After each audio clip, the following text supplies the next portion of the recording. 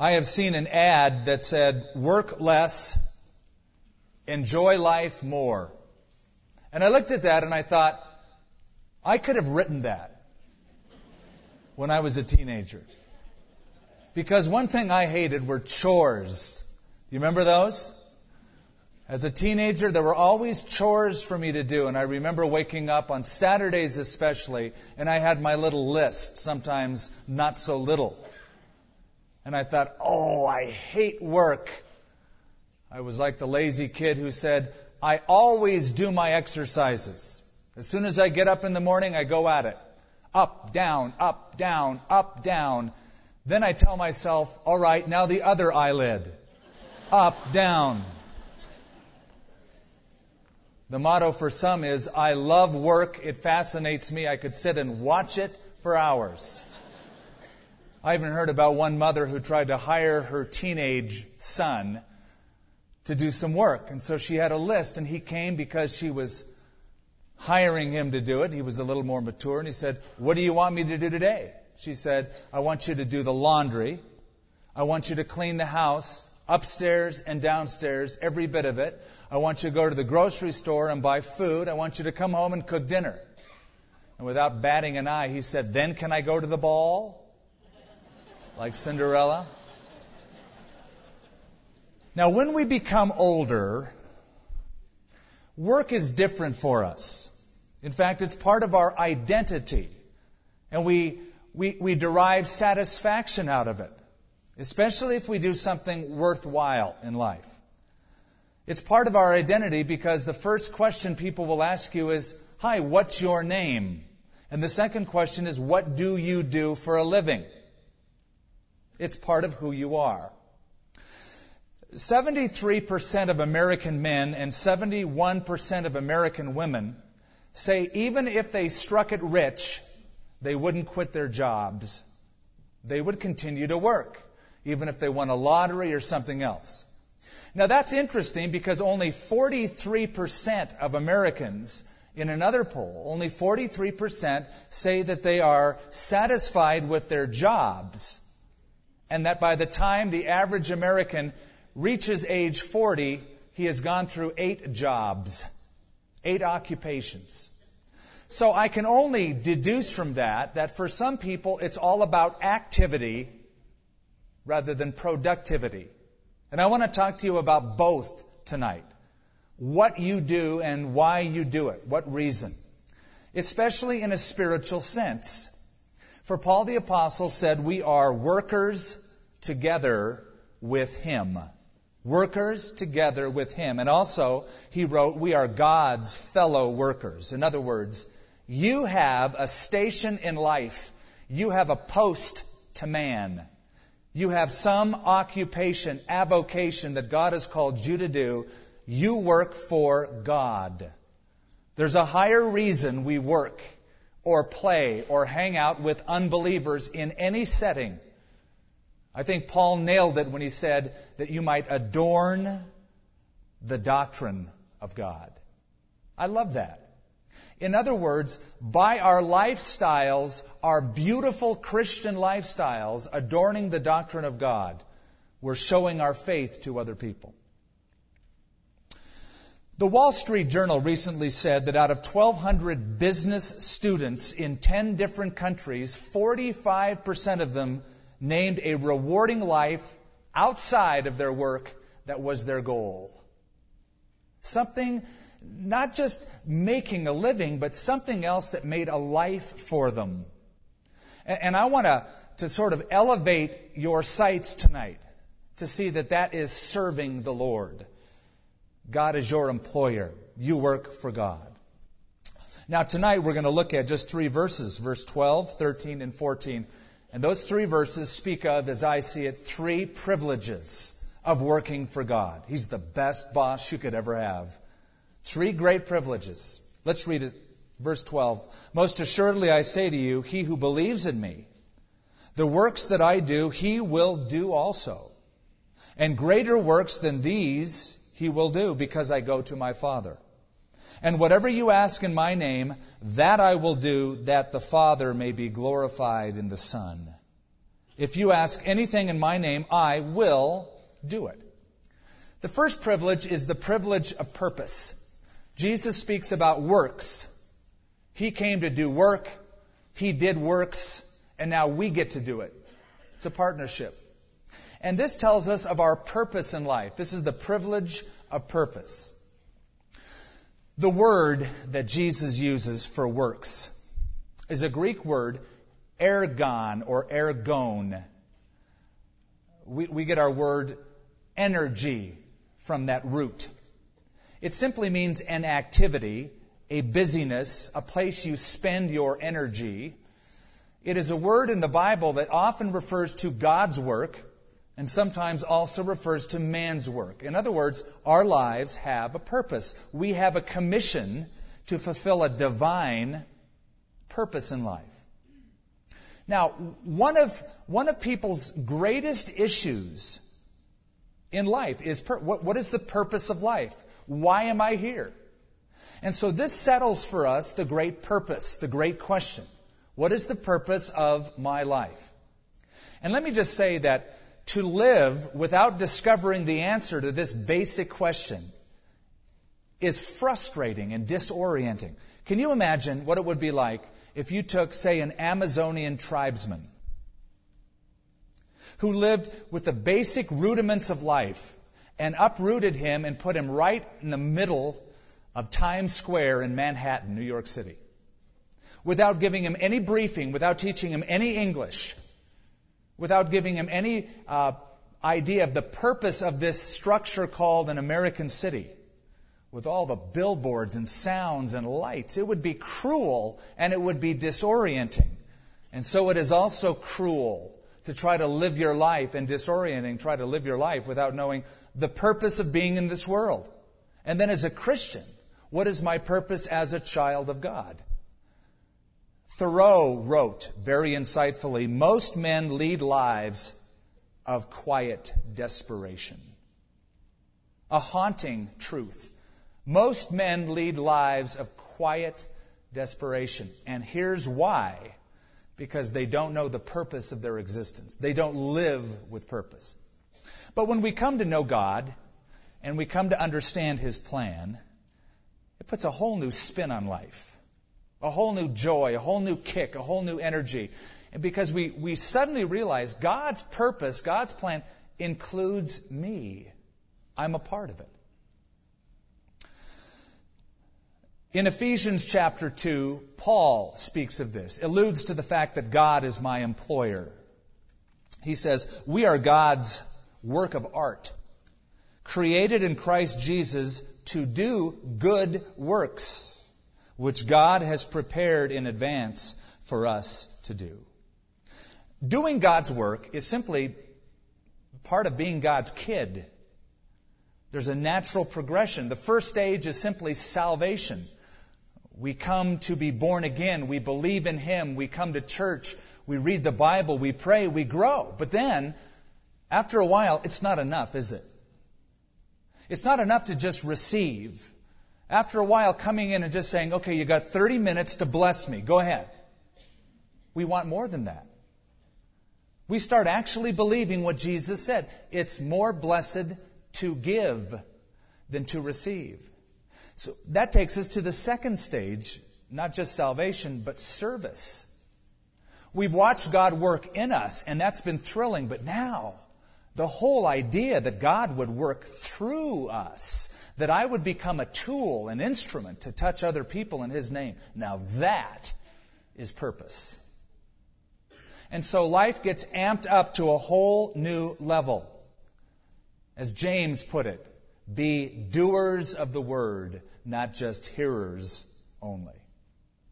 One author described it this way. It's like a son who's being brought into the family business. Instead of racing fast cars, running around with girls, he finally buckles down and he says, Dad, I'm a part of this. It's my business too, and I'm going to work hard and undertake the burden of this work. That, says the author, is real maturity. That needs to happen to us. If we're going to live with the satisfaction of my life has real meaning and purpose, we're going to have to go beyond the I'm just saved, I'm going to heaven, I want to get blessed on the way, to the second stage of service, works for God. Lord, what do you want me to do? I have a book in my library that I bought solely based upon the title. It was one of the books that when you walk by it in the bookstore, you think, I have to own that book. The book is saying, hey, you, come here, buy me.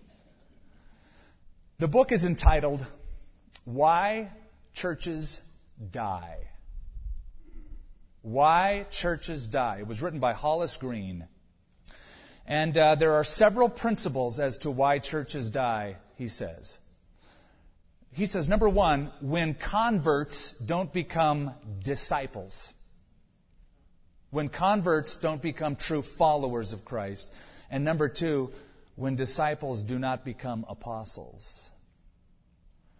They're learning, they're following, but they're really not doing anything of purpose for the kingdom. They don't become an instrument. Eventually, that person will shrivel up. And you get a lot of those people together and the church dies. So the first great privilege of being God's employee is the privilege of purpose. Second is a privilege of proportion. Now, I want you to read this carefully. Let it sink in. Most assuredly, I say to you, he who believes in me, the works that I do, he will do also. And greater works than these he will do because I go to my Father. Now, I don't know if that did anything to you. But when I read it, every time I read it, it stops me dead in my tracks. And it causes me to ask, what on earth could Jesus possibly mean by that? I'm going to do greater works? See, the way I look at it, there are 40 recorded miracles in the Gospels that Jesus performed. 40 of them. Pretty astonishing miracles. Speaking to a storm, telling it to calm down, and it worked. Walking on a lake. Rising people from the dead. Curing terminal illnesses. Taking a guy's lunch and making it feed 5,000 men plus women and children. And that's only a sample of other works more in number than that. For John writes at the end of his gospel, Jesus did many other miraculous signs in the presence of his disciples, which are not recorded in this book, but these are written that you may believe that Jesus is the Christ. So what could he mean? Because I got to tell you the truth, I've never calmed a single storm. I've started a few. I've never raised a person from the dead, though I'll admit I would love to have. I have prayed for certain people, and at times I've seen them get better. But I've also prayed for other people, and they got worse. In fact, I was like on a losing streak for a month, where I prayed for people, and they always got sicker, and some even died, and I thought, don't even ask me to pray for you. Yet Jesus says, greater works he will do. That's proportion. What does he mean? Let me give you a few options. Let's work our way to the answer. Some say that this refers to miraculous works performed by the apostles only. The greater works are the miracles that Jesus did, and they'll be performed by the apostles only. So that Jesus gave to these 12, now 11 because Judas leaves the room, special miracle working ability.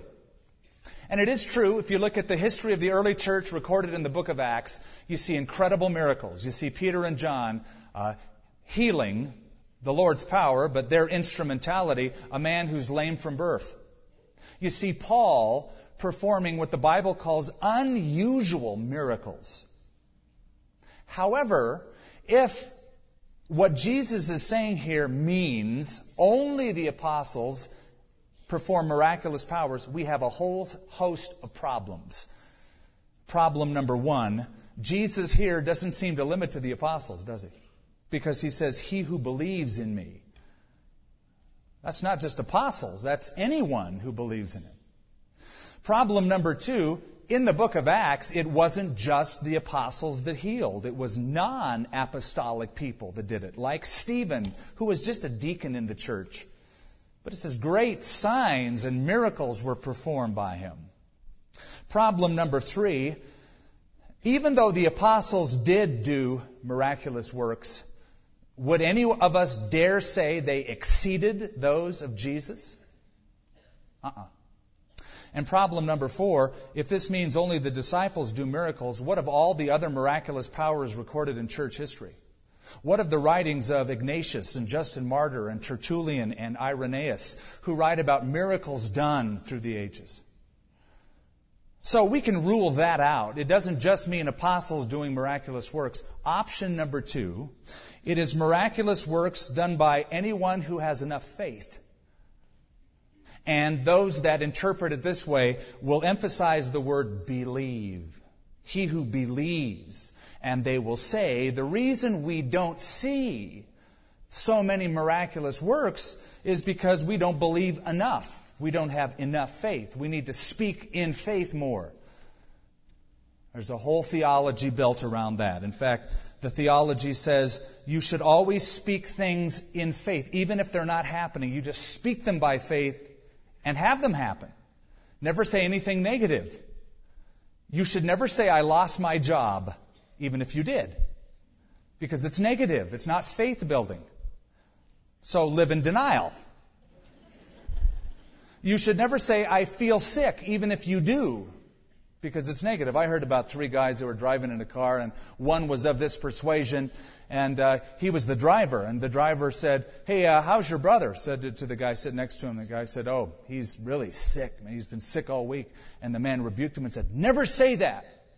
You should just say he thinks he's sick. It's a negative confession. So the guy said, okay, sorry, he thinks he's sick. They went down the road a little bit while longer, and he asked the guy sitting in the back seat, hey, how's your uncle doing? And he said, oh, he thinks he's dead.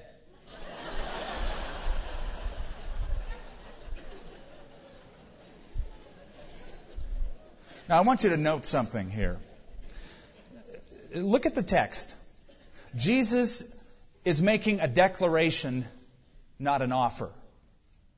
Jesus said, he will do these things. Not he might do. Not if he has an intensity of faith and sufficiency of faith, he might do it. It says he who believes in me, he will do it. It's a declaration. So it could be that Jesus is referring, when he says to greater works, something entirely different, something longer lasting, like spiritual works. Not physical miracles. Not necessarily physical miracles. Now, we have to back up. We have to start with a clean slate. We have to realize that God doesn't see things as we see them, right? My ways are not your ways, says the Lord. They're higher than your ways. And God doesn't necessarily share our view of what great is, or what success is, or our values in our culture. So we would say, now that is great. God would say, not all that great. And things that we might minimize, like spiritual things, God would say, that's greater. That's how God thinks. Example, Jesus sent his disciples out on a mission, gave them miraculous powers, and they came back stoked. That's a surf term for very excited. Because they said even the demons were subject to their command. They came at Jesus. We saw it, man. We spoke things and the demons submitted to us. And Jesus says in Luke 10, I have given you authority to overcome all of the power of the enemy. Nothing will harm you. However, do not rejoice that the spirits submit to you, but rejoice that your names are written in heaven. Did you hear that? Jesus compares a physical miracle with a spiritual work and elevates one above the other as being more valuable. Jesus' chief work on earth was not to heal people. It was to save people. You will call his name Jesus, for he will save his people from their sins. The Son of Man came to seek and to save those who are lost. So what is the greatest work Jesus Christ ever did? Get sinful people to heaven. That's the greatest work. As first seen on the cross, as he hung there, and here was a thief sitting next to him who had simple faith, and Jesus said, today you'll be with me in paradise. That's miraculous. To get a person like that to heaven, He's still doing it. So when Jesus says greater works, He's not thinking greater in magnitude, greater in power, greater in intensity, but here it is, greater in extent. Greater in extent. Think of what Jesus actually did when He was living in the flesh on earth. He never preached once outside of Israel. He never took the gospel to Rome. He never preached in Europe. But now think of that band of 120, the 11 disciples, one who would fill in for Judas, and some other believers in an upper room who were commissioned by Jesus, who took the gospel to Jerusalem, to Judea, to Samaria, to Syria, to Asia Minor, to Greece, to Macedonia, to Ethiopia, and to Rome. Think of Peter. Yes, Peter. His first sermon ever. 5,000 people responded at the altar call. Magnificent. Experts tell us within a few months' time, there were 20,000 Christians in Jerusalem after the ascension. More in a few months saved than all of Jesus' 3.5-year ministry. It's estimated that within the first 300 years of history after the ascension, Christianity closed almost all of the heathen temples in the Roman Empire. The converts were upwards in the millions, Gentiles as well as Jews saved. So the work is quantitatively greater than what Jesus did upon the earth. Why? Because the Holy Spirit is living in all of us now. And I want you to notice that the promise is tied to Jesus leaving and going back to the Father. He says, greater works than these He will do because I go to the Father. What does that mean? Well, turn over a page. Go to chapter 16. Verse 5. But now I go away to Him who sent me, and none of you asks me, where are you going? But because I have said these things, sorrow has filled your heart. Nevertheless, I tell you the truth, it is to your advantage that I go away. For if I do not go away, the Helper will not come to you. But if I depart, I will send Him to you. Jesus had to leave, because in leaving, He sent the Holy Spirit to dwell inside all of believers so that we could continue to do the greater work throughout the centuries. Greater works. That is why Acts chapter 1, verse 1 begins, the former treatise that I wrote to you, all Theophilus, listen, of all that Jesus began to do and to teach. Inferring that what I'm about to write is what Jesus is continuing to do through the instrumentality of these people that He commissioned. That's what it means. You think of it. I'm amazed, I'm humbled, I'm thankful that we can use right now radio waves and thousands of people around America are listening to this message. Or that you can print books or tracts or send tapes out or CDs of messages. It's amazing. And I think of people like Dr. Billy Graham, who has preached the gospel to more people than any other single human being in history. And he is humbled by that. I was in Puerto Rico with him some years ago when he had a crusade that was piped up by satellite around the world. And 185 countries at one time were watching this crusade. It was translated into 116 different languages. And it was attended each night by 10 million people. As people gathered and watched it in fields, watching big screens and on televisions around the globe. And now I'm looking at a group of people who are fulfilling this by your lives, where you work with your families in this town. Greater works are being done. You're a part of the Great Commission. In other words, it's your turn. It's your turn. Now look at verse 13 and 14 as we bring this to a wrap-up. There's the privilege of purpose. That's the work of God. There's the privilege of proportion. That's the greater works. There's another. It is the privilege of prayer. And this answers the question, how am I going to get the job done? That's a huge task. Not only do we have a task, not only is it a huge task, we have all the resources we need to pull it off. And yet, with all of our technology and all of our strategy, we often forget this. This is where it begins. This is what fuels it all the way through. Jesus says, "And whatever you ask in my name, that I will do, that the Father may be glorified in the Son. If you ask anything in my name, I will do it." Boy, this is a pivotal truth. It's pivotal because, these disciples they're a little bit bent, torqued, sad, distraught, discouraged. Jesus is about to leave them, but he assures them that he has provided all of the resources they need to do the work, the greater work, even without his physical presence. And that's the context of this, by the way. These verses have been grossly misunderstood over the years and taken out of context. Some people think this is sort of a magical formula. You just tack on in Jesus' name, and it's sort of like abracadabra. It works. Some people have even said, well, I've prayed and God didn't answer me. I tell them, oh, yes, he did. He said no.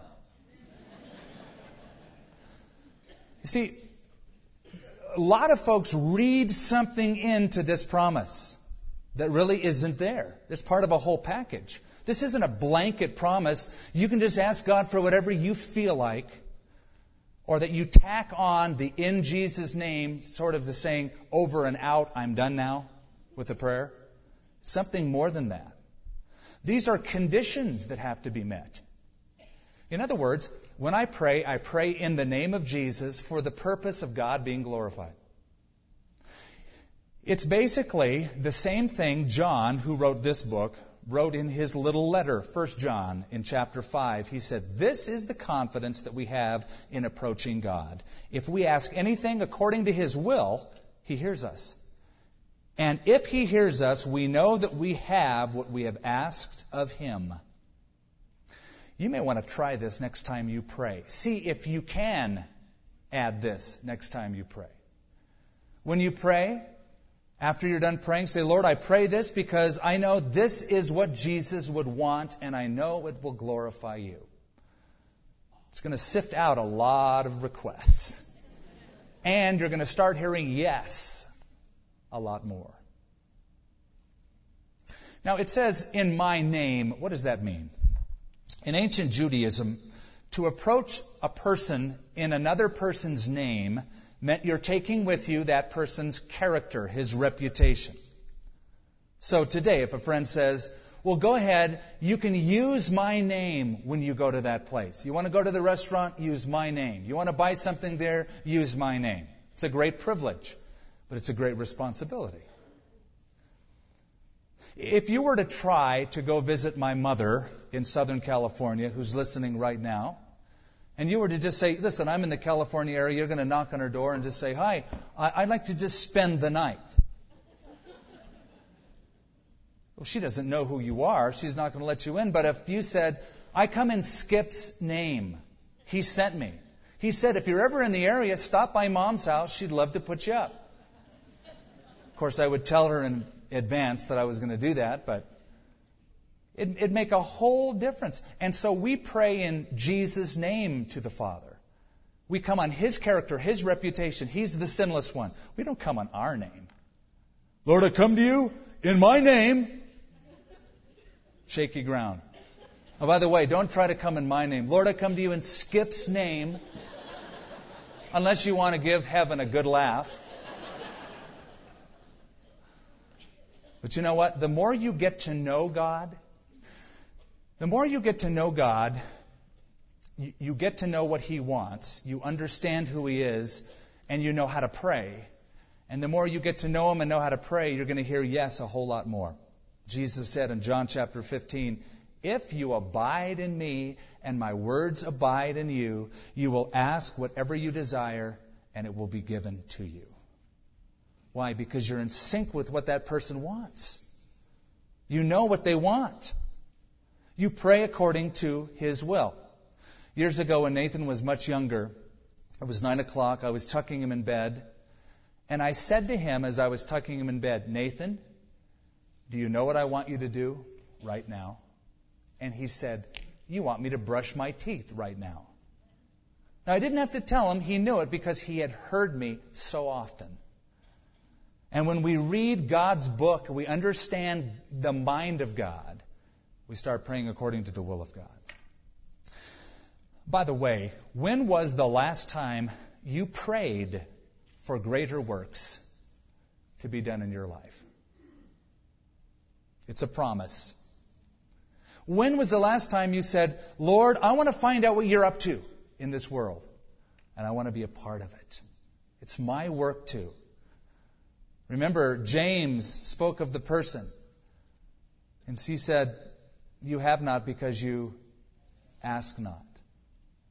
And you know, some Christians never get around to actually asking God what He wants them to do,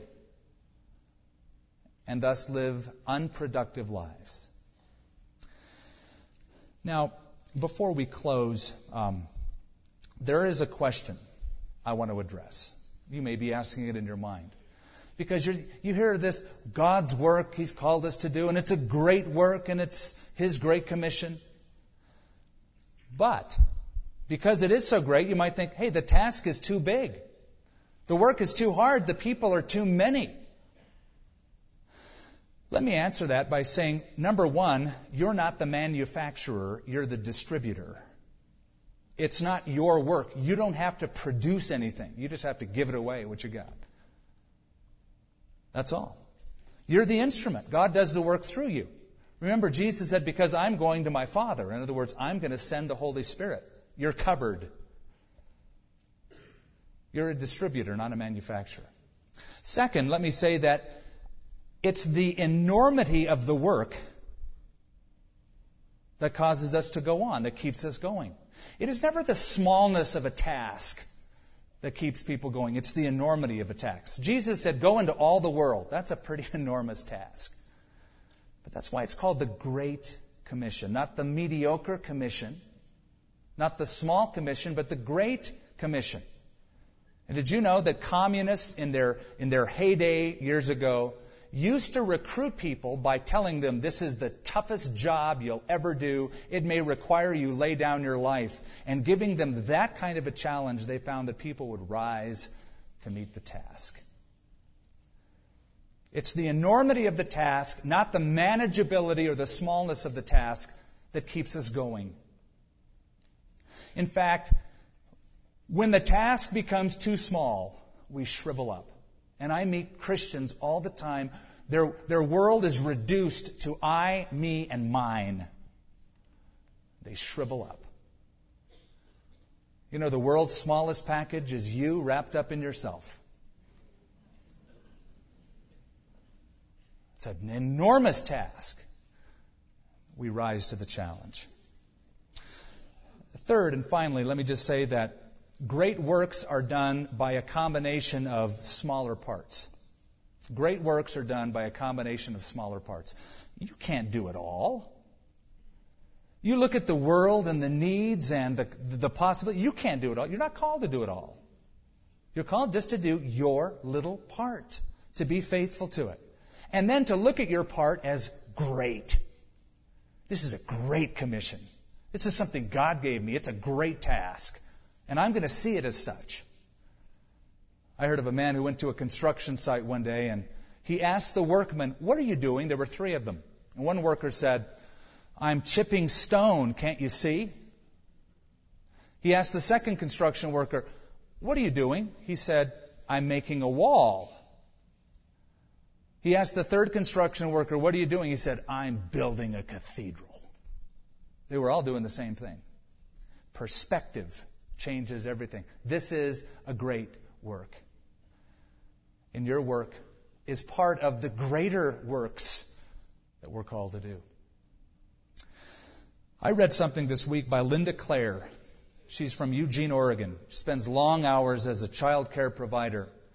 One day she was just sort of thinking about her job as a child care provider working in a little toddler's home where people would drop off their kids. And she prayed, she goes, Lord, surely you want more of my life than just being a babysitter. There's got to be some great work you've called me to. That afternoon, a father came by to pick up his toddler. And he said, you know, you have taught my daughter how to pray, haven't you? Because now, every day, Casey comes home and she wants to say grace. And we're not used to doing that in our house. And I got to thinking and seeing her wanting to pray, I told my wife, I think we need to start attending church. And I just want to thank you. Suddenly, it all became clear. This is a great work. This is a great and holy purpose. And so now when people ask, what do you do for a living? She smiles and answers, I'm just a babysitter for Jesus. Your work. You have an occupation, you have a job, you're making a living, but in that, you should be making a life. Building a life. Building something that will last. And take pleasure. This is a great work. I want to use it for God's glory. Pray for it and watch it happen. You know, one of my favorite movies, you've heard me talk about this before, is Chariots of Fire. It's about a man who eventually became a missionary. He's from Scotland. Eric Liddell was his name. But he was an Olympic athlete. He was a runner. And he loved to run. And his sister Jenny would always tell him, God's called you to the mission field. You should be thinking about the mission field, not just running. And at one very poignant part of the movie, when they were having a conversation in the front of a church, Eric turned to Jenny, who said, you should go to the mission field. And he said, Jenny, I know that God made me for a purpose. But Jenny, I also know that God made me fast. And when I run, I feel His pleasure. I've always liked that. When I run, I feel God's pleasure. And you could say that with babysitting. When I babysit, I feel His pleasure. When I cook those meals, when I sit in the office, when I build with stone the wall, the cathedral, I feel His pleasure. I heard that phrase again this week. I was talking to a man in the community that I know who's coaching football at a local high school. And he said, you know, when I coach those kids and make them do push-ups, make them run the field and teach them football, I feel God's pleasure. Because it's opening a door into their lives that could be a great door. That's the way to look at it. Let's pray. Heavenly Father, You've called us to a great task. It settles the issue of what our purpose is in life. What a privilege to know we have a purpose. And it's part of Your grand scheme to reach a world. What a privilege, Lord. Thank You that we can be involved in Your work. Lord, it's humbling, it's staggering to think that Jesus called it a greater work. Because it's greater in extent. Day after day, as the Holy Spirit indwells millions of believers around the world, Your kingdom can be spread and enlarged, become greater. Lord, then we have the ability to come before You and pray and get resources by Your strengthening Spirit that we couldn't have on our own. And I think of the song, oh, what needless pain we bear, all because we do not carry everything to God in prayer. Lord, we pray that our lives would be filled with great works. Not that we have to quit what we're doing, but in the midst of what we're doing, to feel Your pleasure. Lord, I would find